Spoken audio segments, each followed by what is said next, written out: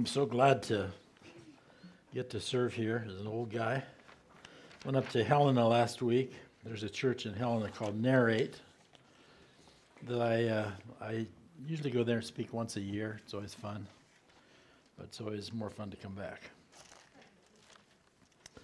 Okay, turn to John chapter 8, if you would, please.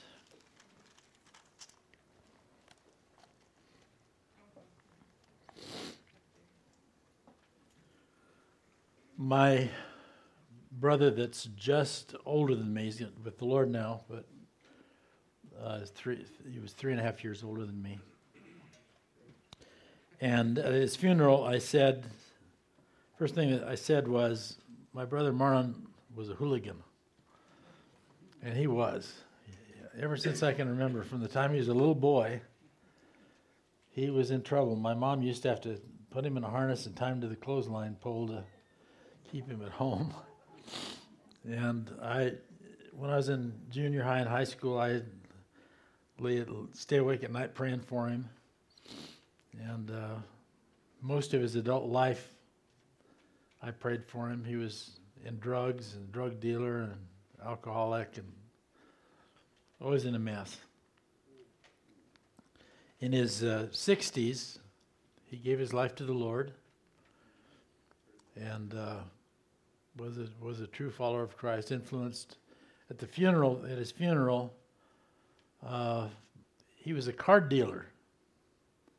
So the whole place was full of people that came to this casino in town, and gosh, it was fun.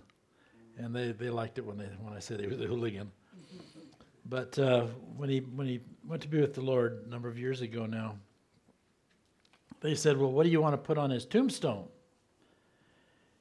And I didn't know you did that. I thought you put your name and your date of birth, date of death on there. But they said, "Well, you can put something on there if you want to." So I said, "Put Jesus, friend of sinners," on there. So if you go out to the Laurel Veteran Cemetery, you can see that on his tombstone today. Jesus is a friend of sinners. Amen. There's a difference between a sinner before they give their life to Jesus and a sinner after they give their life to Jesus. It's all about grace, but the Bible says, "Don't judge one another." People are always quoting that one to me. Don't judge me.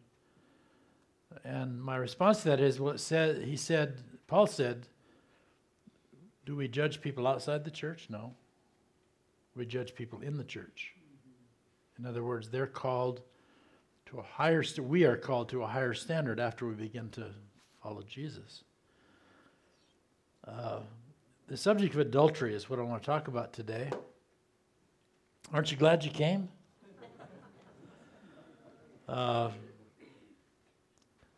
It's so normalized in movies now that, frankly, we'll watch something on television or in movies, and you just kind of expect it.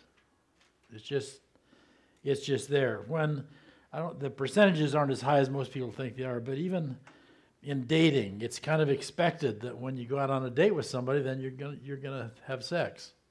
We always say sleeping together. They don't sleep together; they have sex. Call it what it is. Don't nice it up. And we don't want to approach this. We won't approach this morning from a judgmental perspective, from a condemning perspective, but hopefully from a biblical perspective. In the 1940s, the guy who took over Angelus Temple after Amy Semple McPherson went to be with the Lord, they had this big marquee out in front.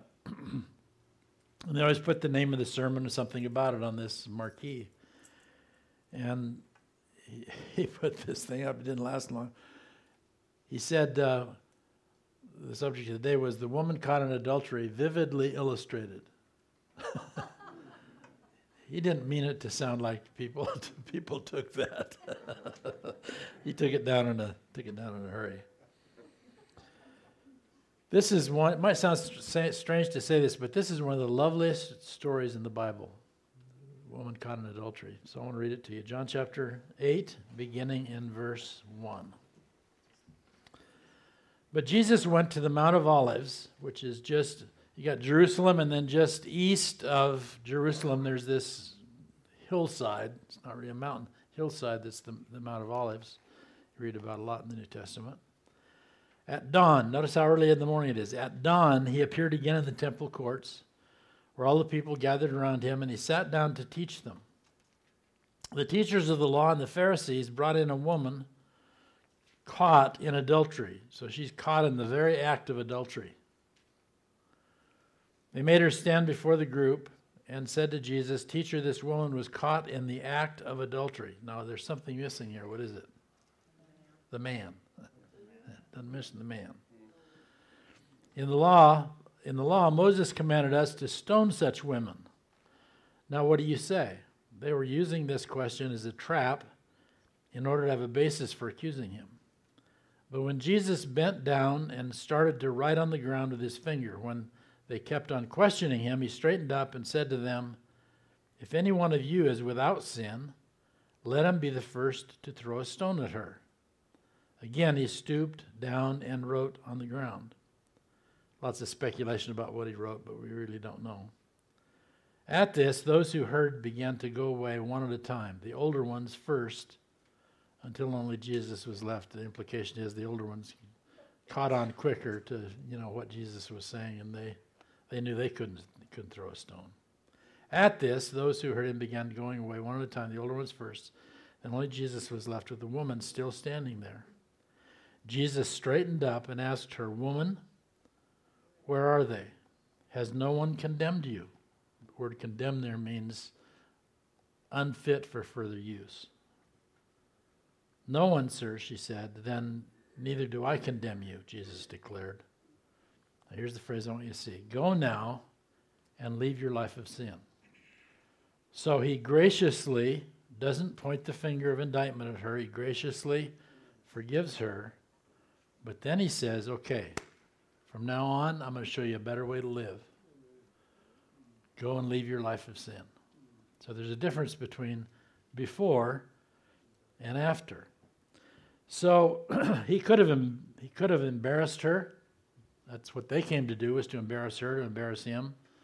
But of course, Jesus embarrassed them. I suppose I could point to anybody in the room.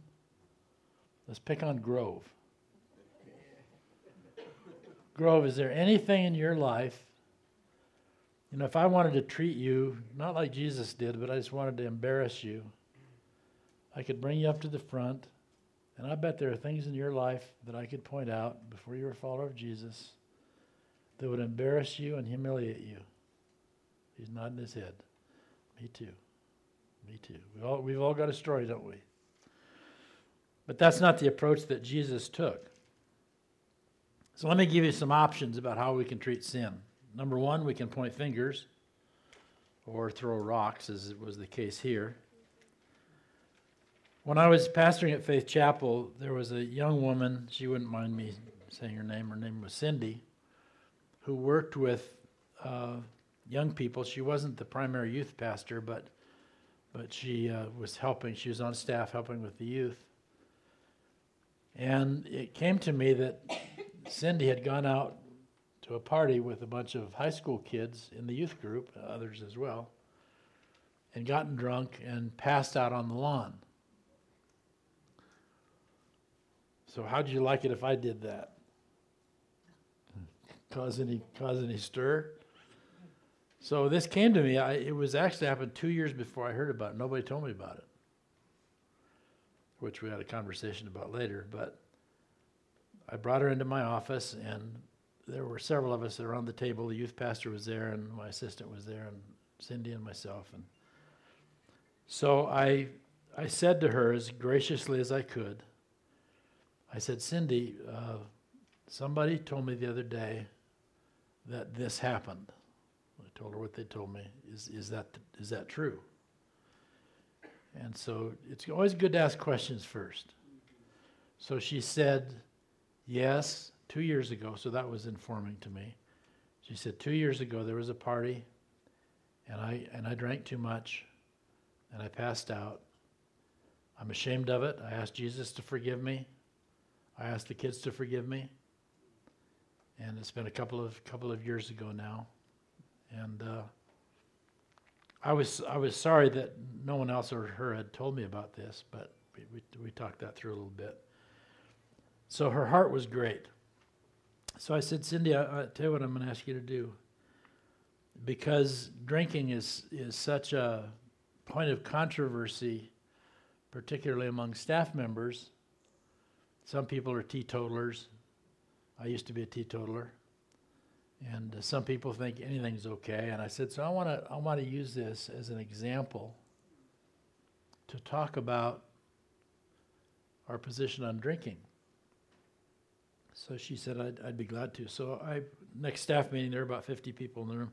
I sat on one seat. She sat on another seat. And I said, I want Cindy to tell you her story. And so she did. So in the New Testament, it says to rebuke people who are elders, people who are in positions of leadership publicly, as an example. So that's what I was doing. I was being nice about it, but she was she was confessing her sin before those that were influenced by it. And she was very repentant about it, asked for forgiveness again, and we prayed for her. And that opened up a discussion for me as an opportunity to talk to them about what is appropriate with regard to alcohol. Ben, who was the pastor here, many of you know, he was very open about a problem that he had. And this surfaced when he was working for me at Faith Chapel. And it was basically a different issue, but the same kind of a thing. He was very, very open to correction. He was very vulnerable. Asked me to pray for him, asked me to help him, asked me if I wanted him to step off of staff. And I said no. And I'll tell you why. Because I just fired somebody for what he was doing. And the reason I did is because they weren't repentant. In fact, they lied to me about it. Ben was very open and asked me to pray for him. He said, please help me. I want to get over this. And I never had to ask Ben if he sinned. He always came to me. He'd say, please forgive me, I'm sorry. This is what I did. So we worked with him. We got counseling for him and worked through all of that. So point being to this point is shame and humiliation and embarrassment isn't appropriate. I don't care who it is. We love everybody always, right? Doesn't mean that we ignore sin. It doesn't mean that we just pretend like nothing happened. But we love everyone always. That's our position. So Jesus didn't shame and embarrass people. He didn't go around saying, you did this, you did this. No, that's wrong, that's wrong, that's wrong, that's wrong.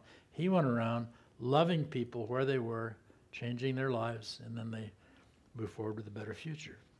So number one, we can point fingers. That's obviously not appropriate. Secondly, what is appropriate, we can look in the mirror. That's what Jesus asked them to do. Do not judge, or you too will be judged. For in the same way you judge others, you will be judged, and with the measure you use, it will be measured to you. Why do you look at the speck of sawdust in your brother's eye and pay no attention to the plank in your own eye? How can you say to your brother, let me take the speck out of your eye, when all the time you have a plank in your own eye? You hypocrite, or you actor. First take the plank out of your own eye, then you will see clearly enough to remove the speck from your brother's eye. In other words, deal with your sin, because your sin is an obstacle. It distorts your vision, your perspective of how you look at other people. So, another example of how this is to be dealt with is a number of years ago there were several guys in town who met together on a regular basis, very close to each other. And the person who was kind of the leader of the group committed adultery. So they came to me, and it was a tough situation because a lot of people were involved, and it kind of could have gone south on us pretty easy. So I thought about it carefully, and what we did was we talked to the brother. He was repentant. And we had a meeting at Faith Chapel where not everybody was invited. People who were influenced by him came, and there were probably 200 or 300 people there, a couple hundred anyway. And I talked a little bit. I kind of set it up with this kind of a talk. And then he came to the front and he told his story, and he apologized. He repented, and he was repentant. We had communion together, and then prayed for him. So the point is, even when somebody is wrong, we don't throw rocks, we don't point fingers, we look in the mirror, which brings humility to us to confront a person in a healthy way, because we know we're capable of the same thing, but by the grace of God. They brought this woman, and basically they throw her at Jesus' feet, says, what are you going to do with this piece of trash? Obviously, Jesus doesn't treat people that way. And so he said, well, which of you hasn't sinned? Why don't you go ahead and throw the first rock? And one by one, they went their way. One of the things, not regarding adultery, but our political climate right now. I'm old, so I can look back, and politics has never been an easy thing to be in. It's always been tough. But it's particularly tough now. And there's such hypocrisy on both sides. Recently, they're talking about the fact that, well, we need to make sure that we have a good separation of power between the legislative and the executive and the judicial parts of government. And they were pointing fingers, you're trying to interfere in our business. And then last week a senator came out and stood in front of the Supreme Court doing the same thing. Hypocrisy, confrontation. Thirdly, we can act like Jesus. And it's hard at times, depending on what the issue is and how we're involved in it. Paul said, brothers, if someone is caught in sin, which this woman was, you who are spiritual should restore them gently. But watch yourself, or you too will be tempted. So looking at your own life should bring about humility. Doesn't mean it's okay. It just means, I know I could do the same thing. Maybe I've already done the same thing, been restored. So they condemned her. In other words, you're not fit for future use. You're a piece of trash. When Ginger and I, before we were married, we had both been married previously. I had a child. She had 2 children. We went to this church, and we were looking for the Lord. I mean, we wanted to follow the Lord. And basically, they treated us like, well, you're going to have to pass this test before we let you welcome. You're welcome here. We felt like we were judged. We felt like they were suspicious, looking for things rather than welcoming and embracing. So we went to another church that I've referred to often as a dumb church. It was a really dumb church. But they loved us. So some of you may remember one of these stories. There was a woman who, I think she was just out of high school. She was married. It was called Montana Eastern College then. And she had an affair with her professor. Left her husband, ended up eventually marrying the professor. So she was gone from the church. I hadn't seen her for years. Probably 10 years passed. And her name was in my appointment book. And when she walked in the door, she literally fell on her knees on the floor and began weeping. Pastor, please forgive me, please forgive me, please forgive me. It was one of the most humbling things I've ever experienced in my life. And those of you who know me know what I did. I mean, I fell on the floor and started crying with her and praying with her. And she was completely restored. Another case, about the same time frame, this couple sat in the front every week. I just thought they were friends. He was married, she wasn't. I just thought they were coming to church and sitting together as friends. Found out they were having an affair, so I had a meeting with them. And I told them, because of this difference between before and after. You're both followers of Jesus, and yet you're not living. I expect people who aren't followers of Jesus to live like people who aren't followers of Jesus. But they were followers of Jesus, not living like it. So, long story short, it wasn't harsh at all, but I told them that I wasn't doing them any good, and they weren't welcome in the church anymore until they got this straightened out. They were mad at me and left. Probably 5 years passed. She's sitting in the front row when I'm preaching, so my mind is thinking about that while I'm preaching, and she comes up afterwards, and she said, "Pastor," she said, "would you please forgive me? You were right. And I was wrong. Would you allow me to come back to church?" And I said, "Absolutely." And she did for years. You remember when the woman was washing Jesus' feet?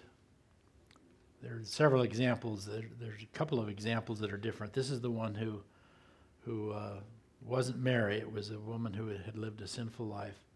She's washing Jesus' feet, and the Pharisees are saying, if he is a prophet, he'd know this woman got her hands all over him, and she's a sinner and all that. And here's what Jesus said: "Therefore I tell you, her many sins have been forgiven, for she loved much. But he who has been forgiven little loves little." And I think that's true. Some of you who didn't sin very bad, you don't get the impact that someone who is a horrible sinner does when they receive Christ. They get it. And Jesus said to her, "Your sins are forgiven." He said to this woman that caught in adultery, "Let me show you a better way to live than this. You can live better than this." I love this verse. "Therefore, if anyone is in Christ, he is a new creation. The old is gone, the new has come. And this is from God, who reconciled us to himself through Christ and gave us the ministry of reconciliation." I love that. That's what we have, is the ministry of reconciliation. What we're all about is bringing God and people together. The ministry of reconciliation. The first person that I led to Christ, she was a little hippie girl. This was during the hippie times, and her name was Debbie. She'd been living with a man, and I knew that when I met with her, but I knew she wanted to meet, so I sat down in my office and I said, tell me your story. She told me her story, and so I said, "I understand that you want to receive Christ," and she said yes. So we knelt down together and prayed, and when we got up, I said, "Well, she said, "Well, what's next?" And I said, "What do you think would be next?" She said, "Well, I guess I ought to move out from my boyfriend's house." Isn't that great? My point in that story is I didn't start out saying, "Hey, I understand you're living with your boyfriend. You got to get that cleaned up before you can come around here." Amen. That's not the way Jesus people act. There's a before and after, and she knew what the after was. I always say to people, I'm not gonna rail about sin every Sunday, because I know that if somebody receives Jesus, the Holy Spirit is going to be at work in them, and he's going to bring conviction. I don't have to tell them to get cleaned up. They'll get cleaned up if they're following him. So let us then approach the throne of grace with confidence, so that we may receive mercy and find grace to help us in our time of need. By the way, that Debbie, her boyfriend, almost came after me with a hammer. He wasn't happy about her receiving Jesus. So I went over to the house to talk to him, and he's got this hammer sitting right beside him on the hearth. And so he never did receive the Lord. But I didn't go back to his house either. Lord, we have a room full of sinners here, including me. Some of us have committed our lives to you, some of us haven't. And Lord, I pray for the followers of Christ that are here today. If there's something going on in their life that they know isn't appropriate, help them deal with that head on. If there are people here today who have not walked with you, but you're stirring in their heart right now by your Spirit to invite them to follow you, would you just reveal yourself to them today, Lord? Heads are bowed and your eyes are closed. I wonder if there's anybody here today. You want to say yes to Jesus. You've got the idea this way. There's nobody here that's going to condemn you today. We just want to open our arms as we represent Jesus and welcome you. If you'd like to begin following Jesus today, you haven't done that. Everybody else's heads are bowed and their eyes are closed. Would you just look up at me? Just keep looking at me until I see your eyes, and you can just nod at me, and I'll know that's why you're looking at me. Thank you, Lord.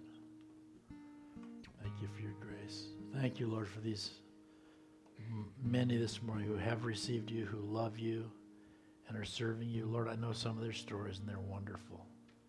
About your healing virtue, your grace, your deliverance in their life, Lord. Just pray you'd keep that up. We love you today and give you thanks in Christ's name.